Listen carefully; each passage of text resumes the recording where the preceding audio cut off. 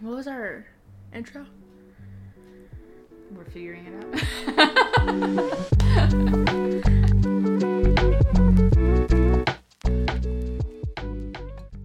This is Kaylin. And my name's Sabrina. And this is Soft Mask Podcast. It's been 2 weeks since we've hung out. A little bit different of a atmosphere. Last time we had drinks, and it was nighttime. Now it's like a morning stream, so I hope you have your coffee. I guess this is more of an appropriate on your way to work podcast. Or your morning run is going well. Oh, yeah. I did see some people running and listening, so I love that. How have your past 2 weeks been? Honestly, great. Unfortunately, I am finishing an 8-day stretch today, so a little tired, but that's okay. I am about to go on a little vacation, so that's nice. I don't know if I'd call it vacation, but I'm going to see Jackie's family, and we're just going to be there for a few days, and then I get to spend the rest of it in my house doing chores. Oh my gosh. No, that's good. Are you doing like a reset? Not necessarily a reset, more of Jackie's been asking me for the last year to do some things, and now I finally have time. Honeydews. Got it. That's funny. So you're gonna go on your trip and then come back in a few days? Yeah, nothing crazy. But it'll be nice to get a little rest, not think about work for a little bit. Yeah, absolutely.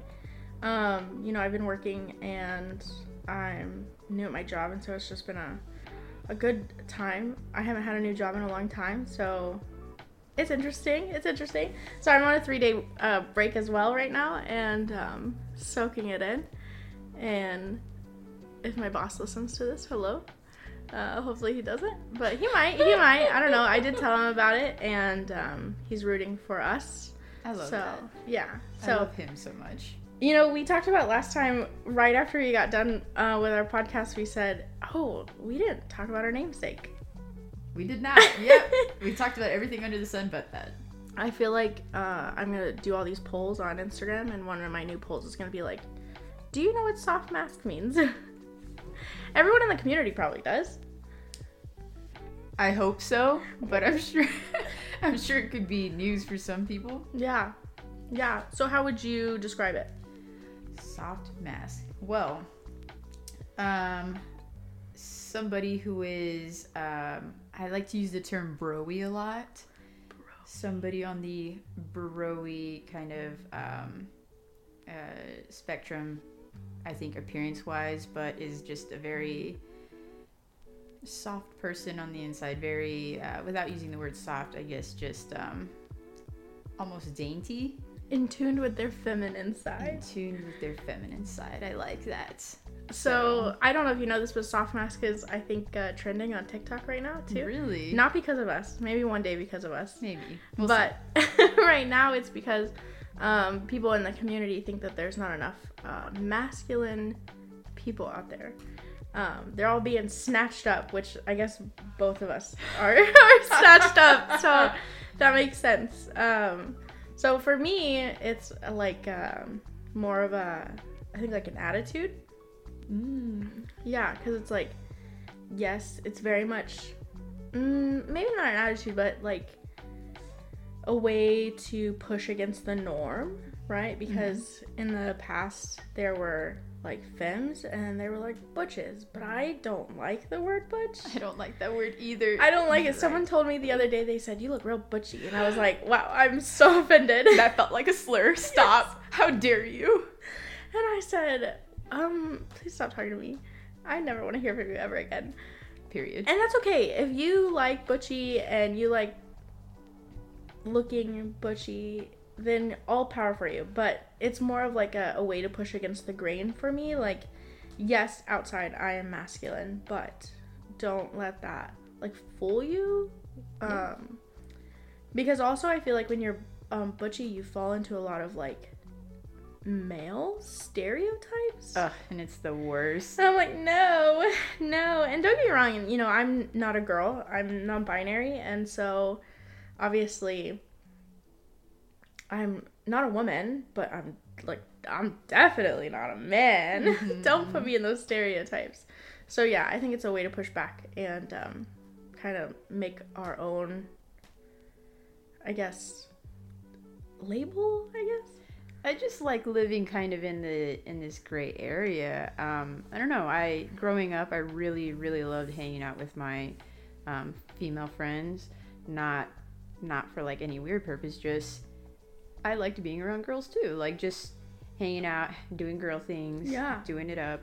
But then I also liked hanging out with my bros. Yeah. Like I loved hanging out with my bros, and I loved having this really like different end of the spectrum, because I don't think anybody in any way ever tried to like put me in a box per se. Yeah. But it was nice that like everybody just kind of understood that I might look the way that I look, but you don't have to like treat me in any specific way per se.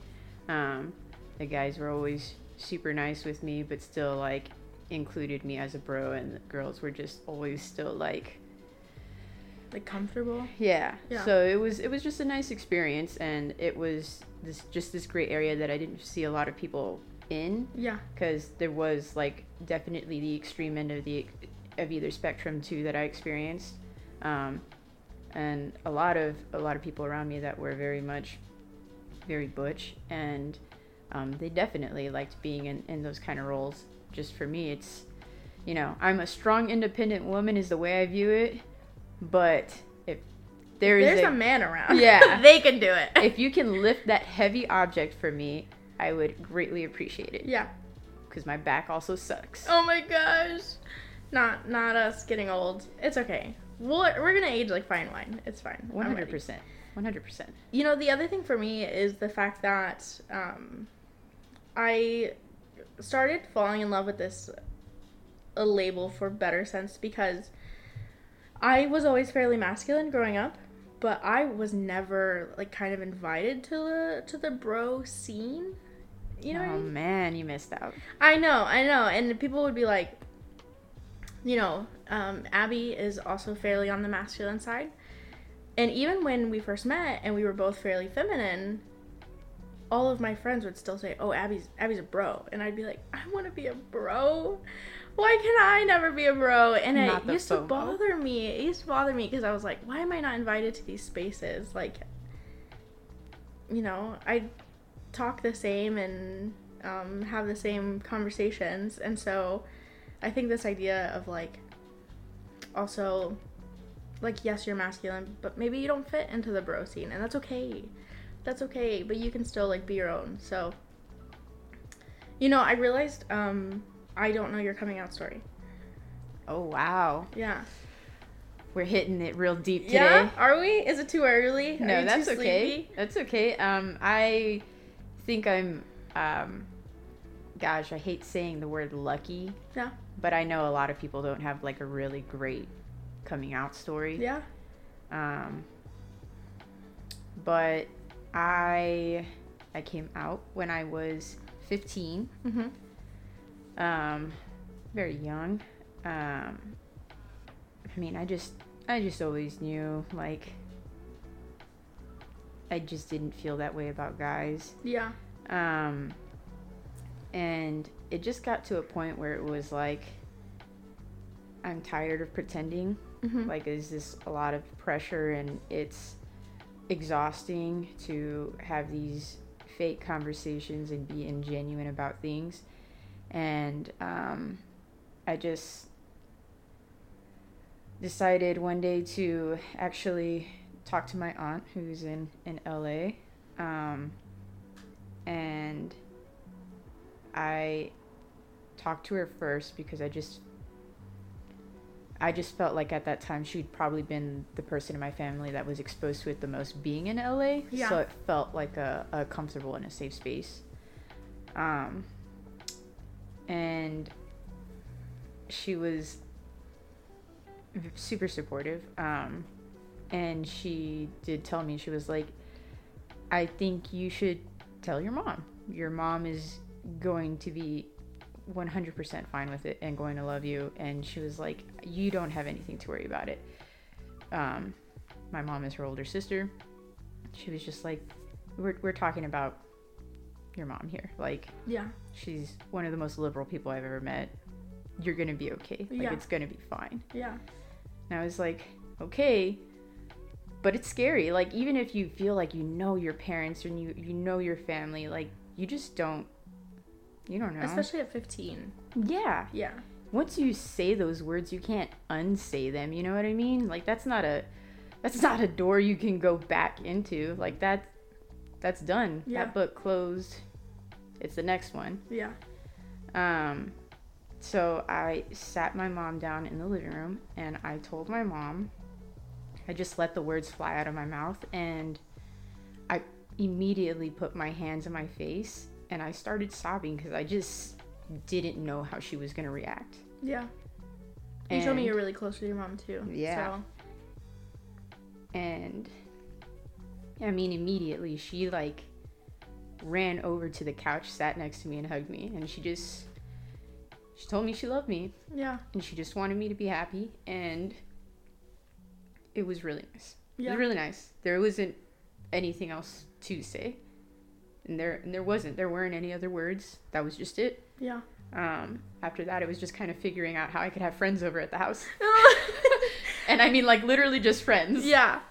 Mom, I'm dating that person. Yeah. This is just a friend. Yeah. But my mom has always been about being really fair. And I had, my brother who's a year and a half younger than me. So she wanted to be fair to both of us. Yeah. So I understood that. But yeah, that was it. And to this day, she continues to be such a big supporter and advocate in my life. Both of them do. And then slowly kind of started telling the rest of the family. The only people I never had an actual conversation with were my grandmas. Mm-hmm. That one was really, really scary because they're definitely, they're my grandparents. Yeah. They're on the older spectrum, also Catholic. So it was a terrifying thought to have those conversations, especially with them. Yeah. And like I said last time, I'm also very close with my grandparents. Yeah. Luckily, I got to avoid those conversations. Really? They know, they do. They are supportive and they are happy for me and they love me. They love Jackie a lot and super thankful for that. But my mom handled a conversation with my grandma on her side, like her mom. And then I believe my aunt on my dad's side handled the conversation with my grandma there. Yeah. So I never had a sit-down conversation about it with them. I actually just last year, my grandma on my mom's side, and I don't think anybody knows this either. So this is like only Jackie knows this. We went to go visit my grandma, and we were sitting down in the dining room, just kind of talking to her, and I don't know what sparked the conversation, but actually I think this was 2 years ago, not even last year. But she started bringing up that she knew, Mm-hmm. Not that it wasn't obvious, like Jackie was the third person that I had brought around the family. Yeah. So I guess maybe she wanted to have a formal conversation about it. I don't know. But she just she told me about her experience in New York because that's where she had spent a good portion of her life before coming to Texas. Yeah. And she was telling me when she was in New York, she worked as a seamstress. And when you work with clothes, you typically kind of sometimes work with guys that like clothes and maybe like other guys. Yeah. And so it was her first encounter working. Her boss was a gay man. Yeah. And she had no idea at first until one time he wanted to fit her in a dress. She was so scared to like undress in front of a man. Absolutely. Right, during that time. And he was like, no, honey, I'm not interested. Right. He was like, oh, no. I don't want you. Like, I'm okay. Don't Yeah. worry about it. Safe space. Yeah. And it was just so funny hearing her talk about it, but she was just like, I loved that man. He was such a great man. And from that point on, if that's what made somebody happy, I understood that that doesn't change who they are. Yeah. And so she looked at me and she was like, Mija, whatever makes you happy. Oh. I am already so proud of you, and I love you so much. You couldn't do anything that would make me think less of you. Wow. So That's awesome, because a lot of people struggle with their parents, and even more people never get a chance to tell their grandparents. yeah, And so that's like, and a lot of times it's like, you know, my grandma knows, but we don't talk about it. Or, right. and so the fact that, like, you can have this, like, matriarch, you know, say, like, you're okay, you know, like, our family is still good, like, we're good, you know, Right. That's powerful. Yeah, I mean, just like I said, I don't like using the word because it's really, I don't think it's a word that should have to be used in the community. I wish everybody could be as loved as I've felt, Yeah. you know, by my given family, Yeah. not my chosen family, you know. Yeah. I wish everybody could experience that. Yeah. So I'm lucky, and I understand that, and I love my family. Yeah. Yeah. That's awesome. I think we had opposite experiences, unfortunately. Mm-hmm. I also came out when I was 15, and I was so nervous because I would have these, like, theoretical conversations with my mom, probably since the time I was, like, 12. I'd be like, well, what if I like girls? And she'd be like, you don't like girls. And I'd be like, but you don't know. And in reality, like, my best friend when I was 7, she was my first kiss. And, you know, and of course at the time we were like, we're best friends, let's just get it over with. And then we can tell everybody we've already had our first kiss, and nobody has to know the details of it, right? And I think when I came out is when I started resenting my family, unfortunately. I never truly, like, sat down and had a conversation. I actually just brought this girl home that I was talking to, who was obviously on the more masculine side, and she came over, and after she left, my mom called me into the living room, and the conversation was very like, so this is what you're doing? And I was like, well, yeah, it is. And she was like, okay, well, immediately went into, like, I don't want it in my house. I don't want to see it. I don't want to know about it. I don't want to hear about it. If this is what you're going to do, it can't be anywhere near me. And I'd be like, oh, okay.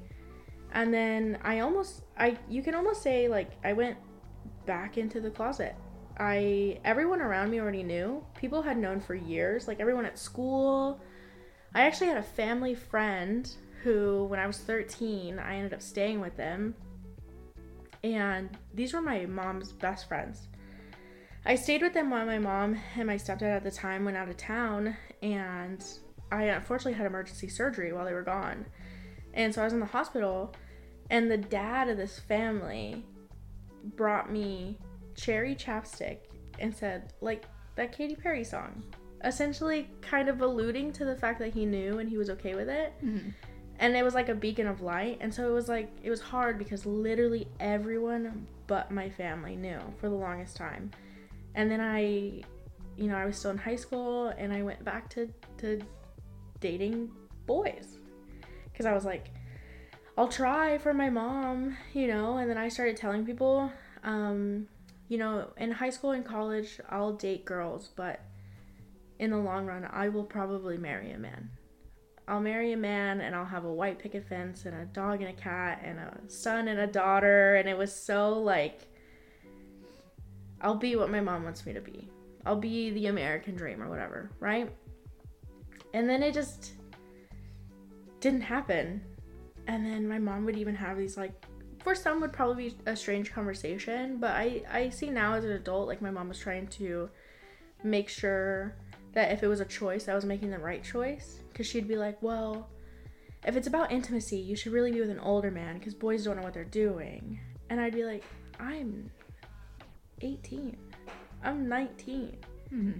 And she encouraged it because she was like, I just want to make sure that like you make the right decisions. And I was like, okay, well. And I almost got married to a man.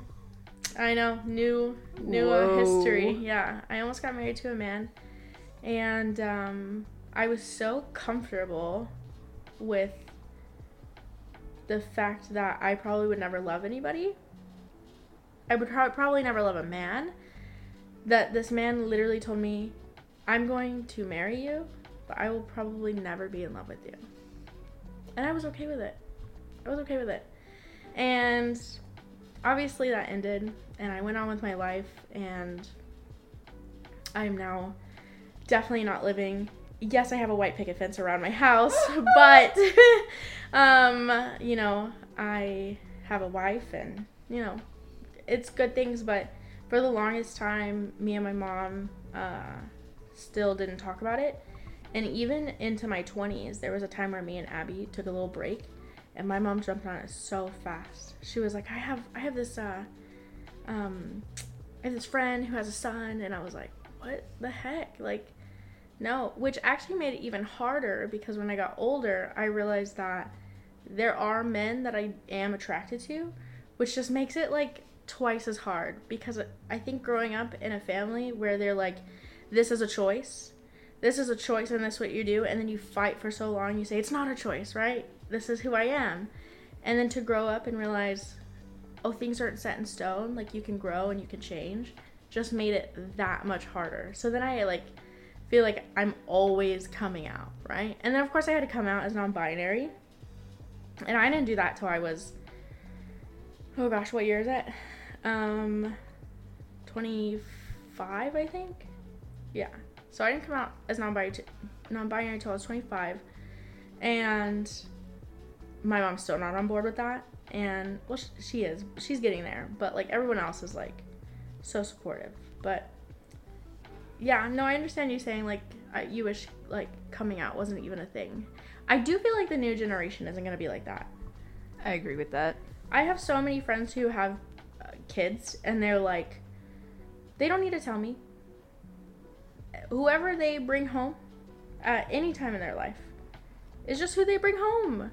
Like, straight people don't say, this is my girlfriend, you know? Right. Or, like, this is my boyfriend, and by the way, I'm straight. You know? I will say, though, I think this new generation that's coming up, I think all of us gay people are scared to have straight kids. Is that weird? Is that weird to say? I know a lot of people that are like, my kid is straight. Jokingly, obviously, but I just think, like, what do I do with a straight kid? Same thing as, like, what do I do with a son? Like, we're two. Like, I don't know. It's been a conversation that I've always had with Abby. I'm like, what would we do if we had a son? Like, I don't know what to teach a boy. But I actually told someone this the other day.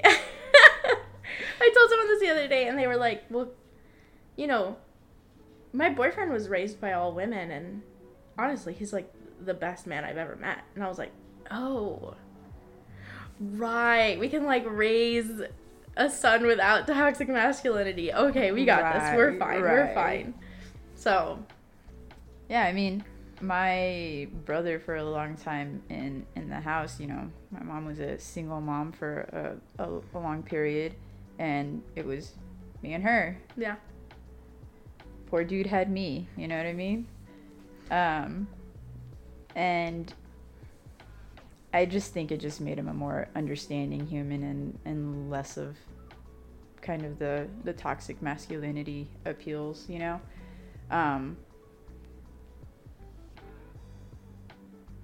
It's the lore with my dad is definitely a long backstory, and I know we've had those conversations. Yeah. And we'll get into that eventually. And actually my both my mom and my dad they listened to the first episode. Oh, wow. Yeah. Okay, supportive. I love that. Yeah. So my, and I don't mean it with any disrespect. There's definitely been a lot of learnings along the way. But my dad not having been able to be around for long periods of time, I think that allowed my brother to be really himself. Yeah. Without the hard pressures of what people thought at the time being a boy, being a man meant, right? I love my brother. I think he's a phenomenal human being.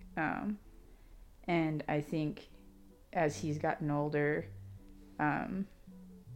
sometimes it was hard for him to like regulate his emotions and learn how to navigate all that. But as we've really gotten older, he's just very much learned to understand what his piece is and where he can set boundaries with people. Yeah.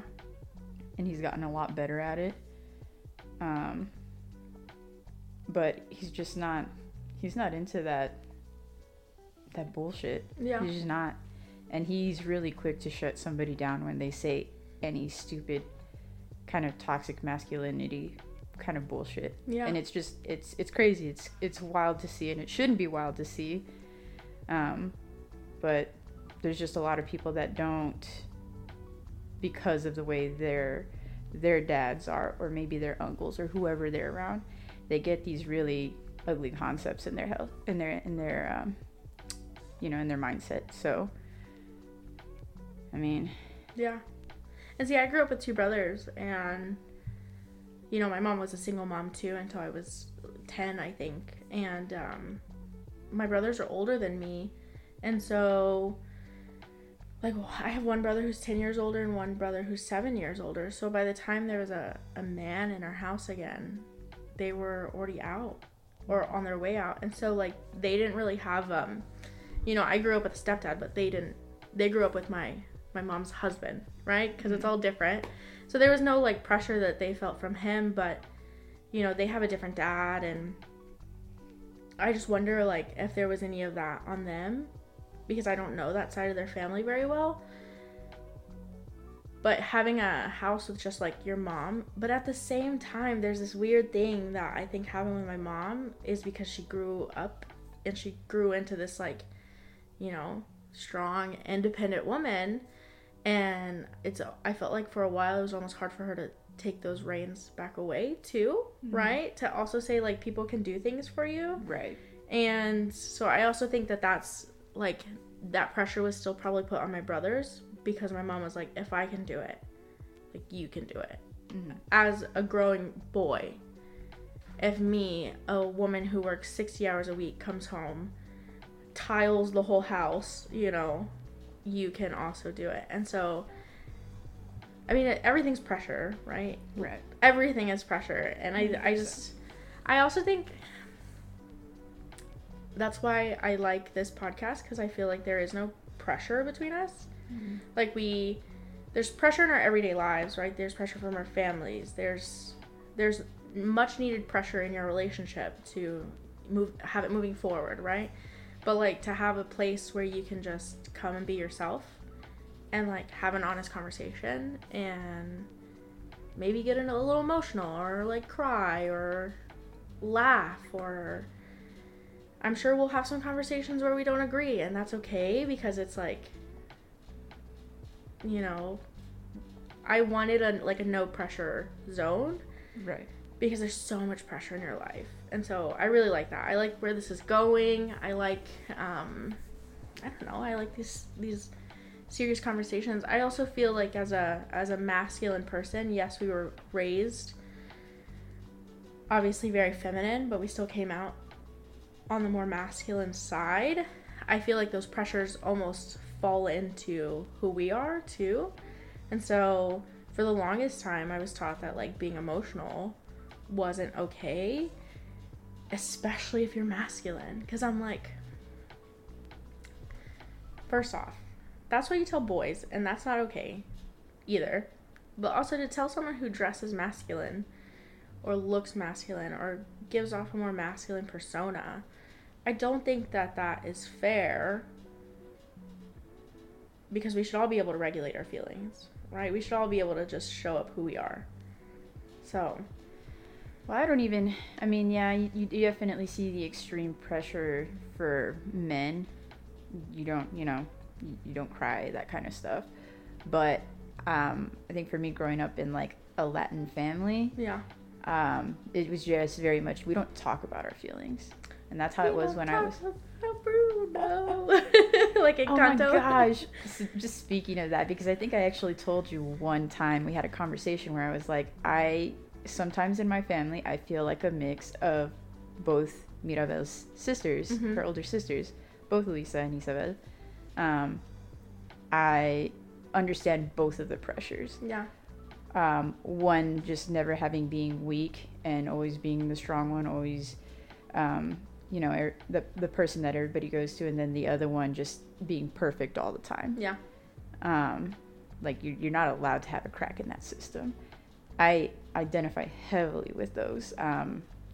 I did feel like a lot of times I was put on this very high pedestal for my family because I was the first baby, the first, kiddo, the first and the only grandkid to go to college. Yeah. I had the good grades, I had the positive motivations, and I'm ambitious, and I didn't ever go off course, and was always just a very straight edge person. So I felt those pressures. Yeah. Like I felt it. And for a long time, I didn't know how to communicate to everybody that I don't want all of that pressure. Yeah. And that they don't need to put those unnecessary pressures on me. Like I'm not always perfect, and that's okay. Yeah. I make mistakes. We all do. Yeah. Just because I've made some decent choices in my life doesn't make me any better than any of my other cousins. Yeah. Or my brother. And I really got to see how that affected my brother growing up too, because my brother just didn't have the same good grades or the same ambitions as me. And he never did anything bad. My brother was a good kid too.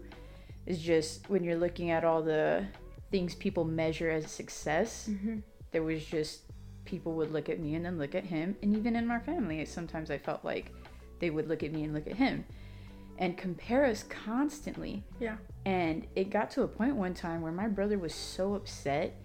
He told me he hated being constantly compared to me. And it didn't put him in a place where he hated me, but almost like I was just an annoyance in his life. Yeah.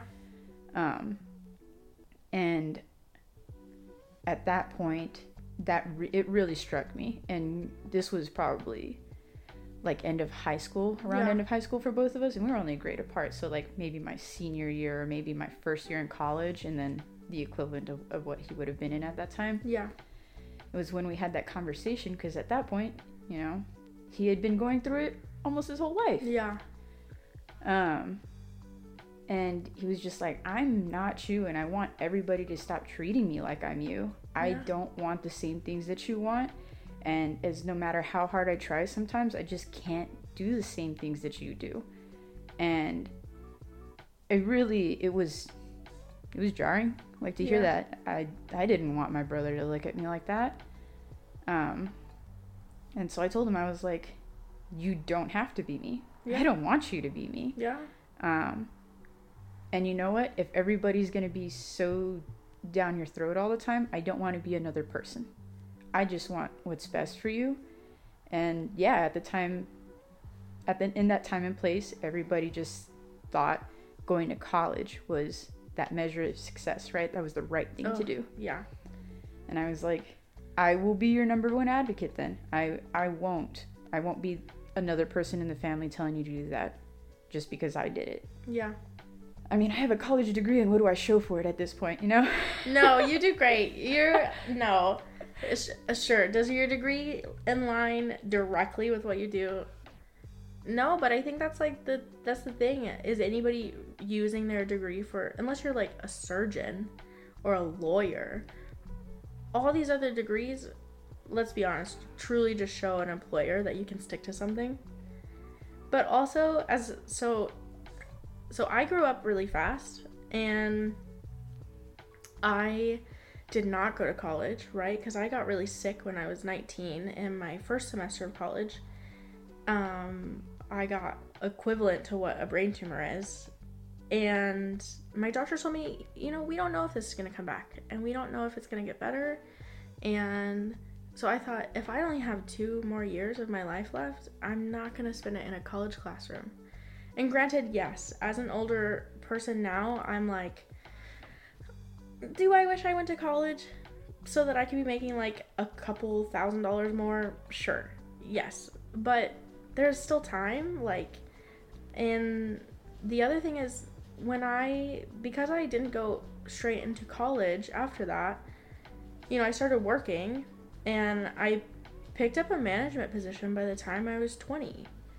And then I thought, oh, I'm 20. I have to be hard.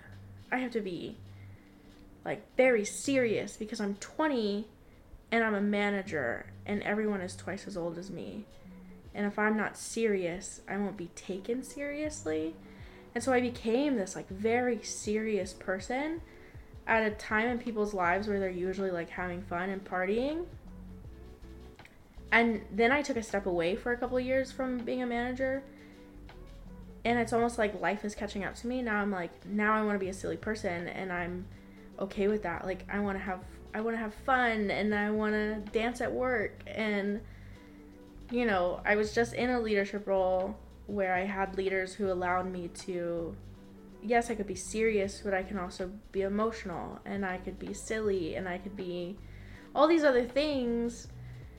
And honestly, I feel like it makes you, when you can be who you are, especially as a leader or anybody in your work or your life, it makes you more genuine, and it makes people gravitate towards you more and open up to you more, instead of just being like this rock of like, you're gonna take me seriously because I'm your boss and that's how it's gonna go. And so, like, yes, it had its benefits, but also I feel like sometimes it's hard for me now because I still have to remind myself, like, I can be a boss and still be silly. Be a human. Exactly. Be a human. Exactly. I've always told myself, and actually, like, my jump into doing leadership, I had been doing, like, a just associate entry-level hourly role for, like, 4 years in my first job, and I had no interest of going into leadership. RIP. Literally one of the best leaders I've ever met. I don't want to go into leadership. I appreciate that. I did not. I didn't, and it took one person to come into the department as our new boss, and she literally took me to the side and was like, do you realize you're, like, kind of good at what you do, and I feel like you'd kind of be good at this too, like, on another level. Yeah. And I was like, I was 19, I was in college. I was like, I mean, I guess if you say so. I had, like, a skunk line through my hair at the time. Like a blonde. And that's what she called it too. And she's one of my best friends today. That's my bromance. Oh my gosh. My bromance. Not the skunk line. Yeah. I also and she was like, that, if it makes you feel better. I'm glad that everybody went through that phase. She was like, I think you could do this. Just shave the skunk line out of your hair. Yeah. And I was like, okay, say less. Like, if you feel that strongly about it, I'll do it. Yeah. One of the best decisions, I ever made, and because somebody really pushed me and believed in me to do it, it changed my career path. It changed the way I looked at things. And I've had, like, such a handful of great leaders that I've gotten to learn from since then. From Brittany, I was the person that found me and encouraged me to do so, to Paola, to Anna, to Colleen, to Victor. Yeah. And even more leaders that I have now. Just all amazing people that in different ways reminded me, like, you You can do this. Yeah, you can do this, but just be you, be human. Like, Yeah. I think one of the best, two of the best things, really, that I got to learn. One, Brittany told me, like, the first thing she ever told me was, do not ever ask your team to do something you yourself are not willing to do. Mm-hmm. And I said, heard. I say that in an interview every time now I go somewhere. When somebody asks how my leadership style is, I tell them I literally live by that line. Mm-hmm. I'm just not, why would I tell somebody to do something that I wouldn't be okay with doing Absolutely. myself? That already sounds sketchy, like if you're operating like that. Yeah. And then Colleen taught me, you know, there's this illusion that as people get higher up, they kind of forget that the people on the ground or the closest to the operations they look at them like numbers, less of people. And I don't ever want that. Yeah. I don't ever want to forget that those people are people. Yeah. Like, they have lives. That guy just led with such passion and never forgot Yeah. that everybody in the operation, in the nitty-gritty, is a human. Yeah. He would fight for their hours when it was dead slow. He would just fight for every last little thing to make their quality of life better. Anything he could do. And it was a great thing to see. Like, how many times do you really see people do that? Like, how powerful. Mm-hmm. Yeah. I mean, and the thing is you can always see a CEO walk by and tell someone to do something, but I think it's always nice when you see a CEO walk by and, like, pick up the trash himself, you know? Like, I think it really sets the tone for everybody. The job I'm at right now, I'm really gonna spill a little bit of tea, but not bad tea. Just, you know, it's hard. I went from a company that is very close-knit and I saw all of leadership all the time to a company where I still only know confidently, like, you know, like 10 people. And I was walking through my job and someone said, "Hey, Kaylin," and I looked at them and I had no idea who they were. And I was like, "Hey," and then I asked someone and it was the assistant director of HR. Rough. And I was like, I've never had a conversation with that person. I've never met that person. I'm glad they know my name, but, like, I didn't know who they were. And that's not like a dig on anybody or anything, but it's just like, yeah, you get into these big corporate worlds and that's not their focus. And it's hard because we are all human. We all have our own story and we all have our own things going on. And I think that's why you specifically helped me learn that I could lead as a more sensitive person and a more emotional person, and I find it as a strength now, and I'm proud of it, because you just don't. There's people who are there and they show you you're there and they can be there with you, and then there's people who are very like, I'm here if you need me, and there's a time and a place for all those different people. But I enjoy being a person who's very like, I'm here, I'm gonna go with this, I'm gonna go through this with you, and we'll come out stronger, both of us. And so I think that's really cool. Obviously, you know that you are one of the people who found me and changed my career path. I don't think I knew what I was gonna do with my life when we first talked about it. And for those of you who don't know, because I just think this is such a funny story, when Sabrina, so I was working at our company first, and Sabrina started working there, and I was like, who is this girl? I do not. I'm like, she's coming in here, and she's changing everything, and, like, who even is she? And obviously, I got a swift kick in the butt pretty quickly, and now here we are. But I just think it's funny how life throws things at you, and you can be so stuck in your ways and so, like, angry, I guess. I think you also taught me to let a lot of things go too, which is such an important lesson. Yeah, I think too many people, like, take things too personally at work. You just can't, because then you can't live your life outside of work. Mm-hmm. Like, then work things are living in your head rent-free at that point. Yeah. And I refuse. That's why, like, I was telling somebody the other day, one of my team members, because they were under the impression that I didn't like them. Oh no. And I was like, look, I don't not like you. I love everybody on this team. Mm-hmm. Truly. I think I can find the positive in everybody. I'm just, even if something is frustrating at work, whether it's something a guest did or something an associate did, and why would I ever take that personally to go as far as to not like that person? Yeah. What have you ever done to me, like, to make my life harder? Yeah. I just, okay, you called off because you were sick one day. Okay, take care of yourself. Yeah. Like, you should. Yeah, you should. You're human. You're literally human. It is okay. I don't need the justification. I don't need the 1,000 apologies. I appreciate you doing it, but you're human.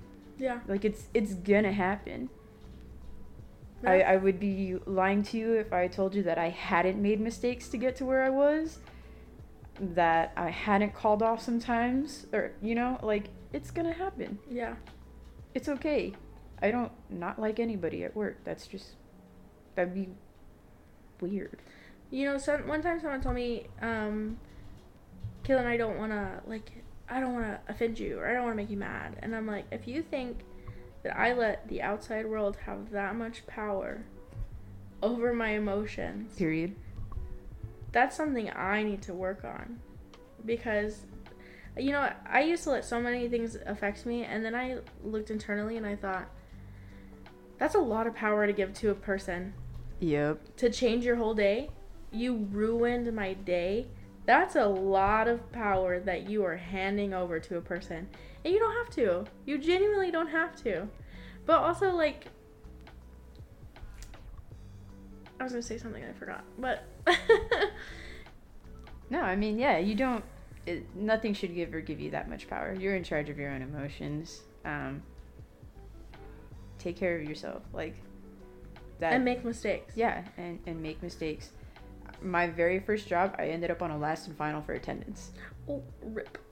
I was fired over an attendance fraction. Oh, well. So, and you know what? I had another leader who really helped me a lot in the past year, and he told me one time, if you are growing, but you haven't made any mistakes, you are not growing. Yeah. And that's like, people are so afraid to fail, but like, failing is literally you getting out of your comfort zone or like learning something new. And I just think that's like really powerful, because it's like, again, the pressure, right? The pressure, the need to be perfect, the need to be like on a pedestal, to be young and in charge. You almost feel like you can't mess up, you can't fail, but like, failing is literally how you grow as a person and a boss and a employee. So it's the trauma from toxic work environments.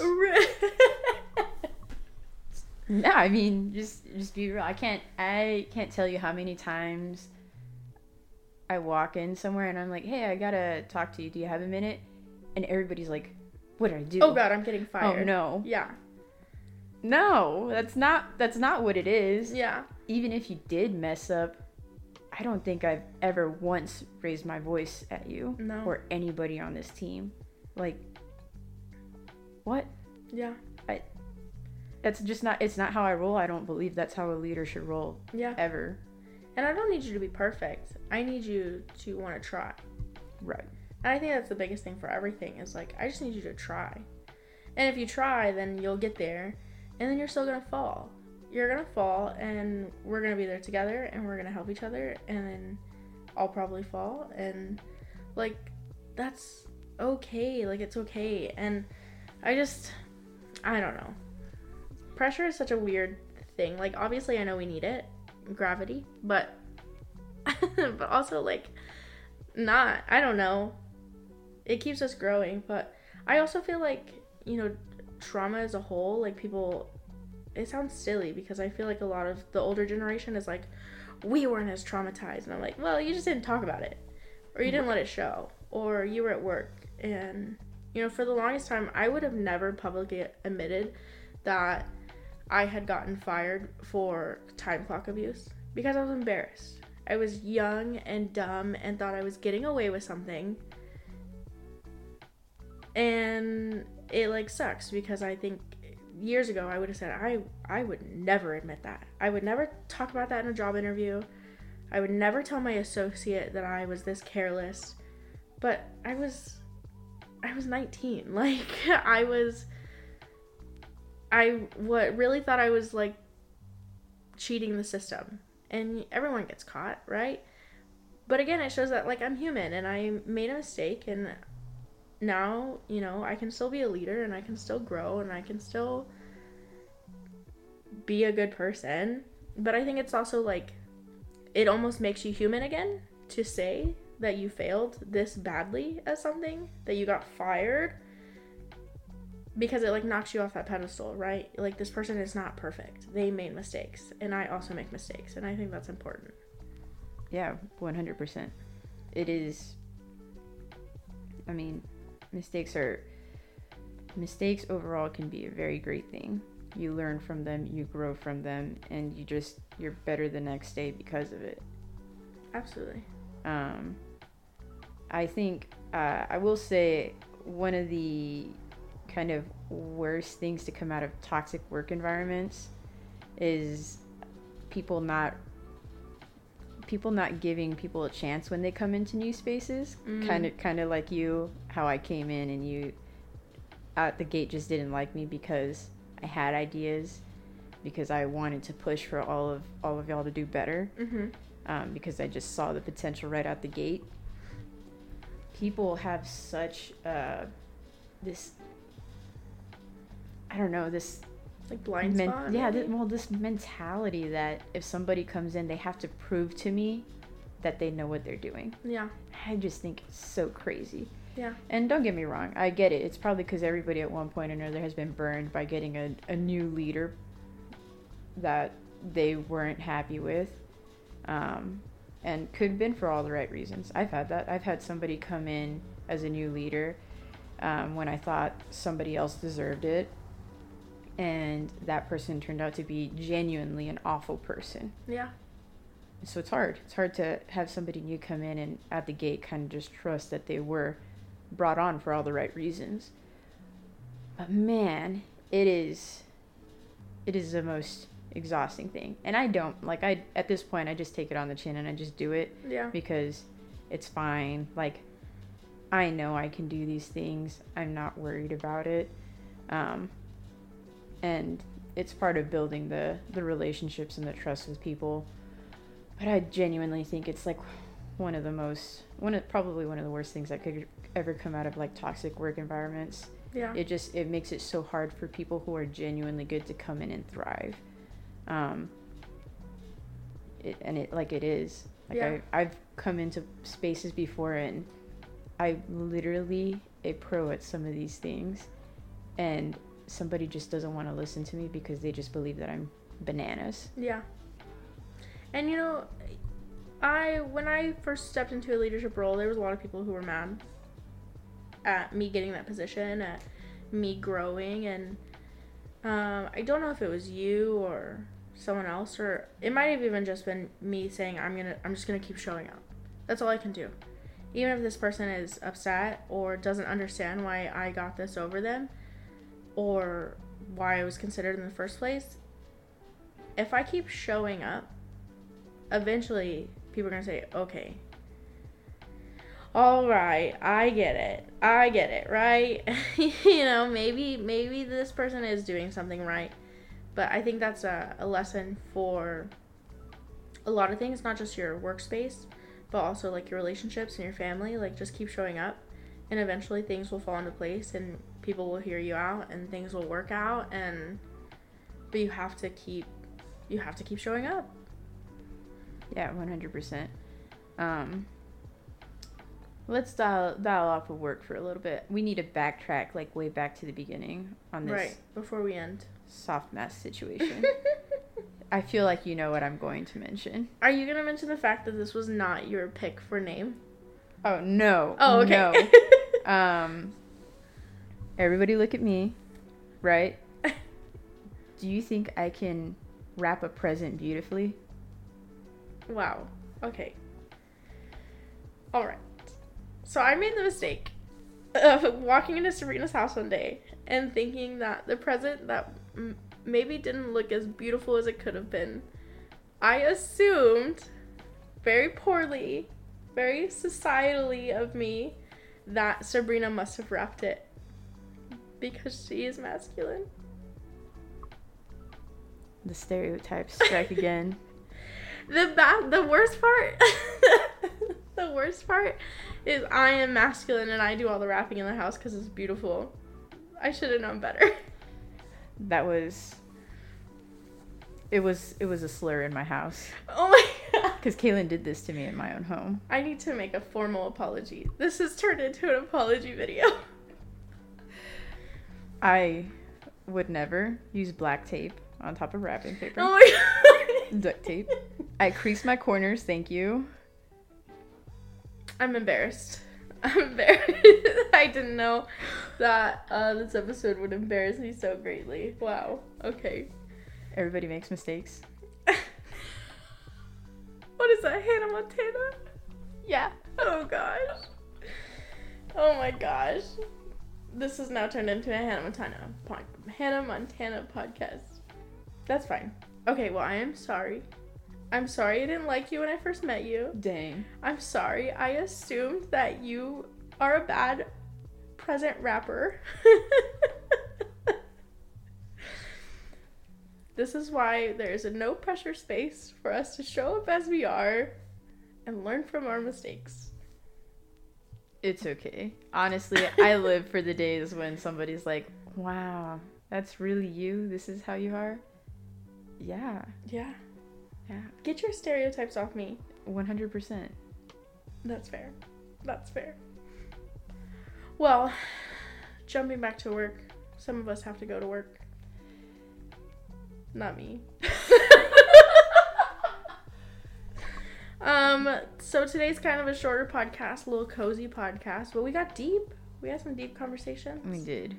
And I think in the next episode maybe we'll dive more into those stereotypes. And obviously y'all know that we're open to feedback, to all kinds of things. We didn't have any, hopefully I haven't edited yet, but we haven't had any technical issues with the mics. Knock on wood, I don't have wood. It's fine. We're almost done. And, you know, if there's something that you want to touch on, that you want us to touch on, we're here. We are queer. And we're ready to fail. I can't. We had that sign at our door for a long time. We're here and we're queer? Yeah. Classic. Yep. You have to tell people. Somehow. It's like a beacon. Like, this is a safe place. That's exactly what I want it to feel like, actually. Like, I promise there's nothing you can't tell me that would, like, be wild. Yeah. We're cool. It's cool. Quick little joke before we leave. Sabrina brought some coffee beans over, but when I told Abby Sabrina's gonna bring some beans over, Abby said, pinto beans? Stop. Stop. Oh my goodness. Maybe next time. Maybe next time we'll have some beans. Today we had coffee and tacos. Next time we'll have rice and beans. Classic. Oh my gosh, I love rice and beans. We'll have a cookout. We had a cookout yesterday. A little Garnier. It was just me and Abby. Okay. Don't feel like you were left out. I was like, wow. No, so real quick story before we end. Just to end on a little bit of a lighter note. Abby comes to me on Friday and she goes, I want to have a cookout tomorrow. And I'm like, okay. I said, what do you want to make? And she goes, yeah, let's make some fajitas, some sausage, some poppers, some rice. I'm going to make some salsa, right? And I'm like, all right, who are we inviting to this? And she was like, no one. And I was like, girl, you eat like a child. I eat like a bird. Who's going to eat all this food? And she was like, I just thought it would taste good. Like, it just sounds good. And I'm like, okay, so we did. That's what we did last night. I'm going to take you to work with some poppers. Because Abby literally makes all this food, right? She makes poppers. She makes some rice. She makes all the stuff that she wanted to make. we each probably ate 1 piece of sausage and like 4 pieces of fajita meat, and we each ate a popper. I'm disgusted. Do you want some lunch for work? I already have. Somebody already gave me lunch yesterday for work. Wow, rip. And they served chili at work, so I ate the chili yesterday. I'm gonna eat the food that was given to me today. Okay, well, this podcast is over. Oh, dang. We're never doing this again. Just kidding. I will say my favorite part about this episode is that I finally have a camera to look into. Like a reality TV show. Oh, no. And we're gonna have to get into that conversation next time. Absolutely. And just so y'all know, I'm hoping that you will see us grow and succeed and upgrade, and maybe you can be a part of that journey. And we super appreciate all of the support we got. Absolutely. Like, Absolutely. First episode, kind of wild. Y'all are amazing. Yeah. The shares and everything. We appreciate the support 100%. It was overwhelming. Absolutely. Well, my name's Kaylin. And I'm Sabrina. And this is Soft Mask Podcast. Bye.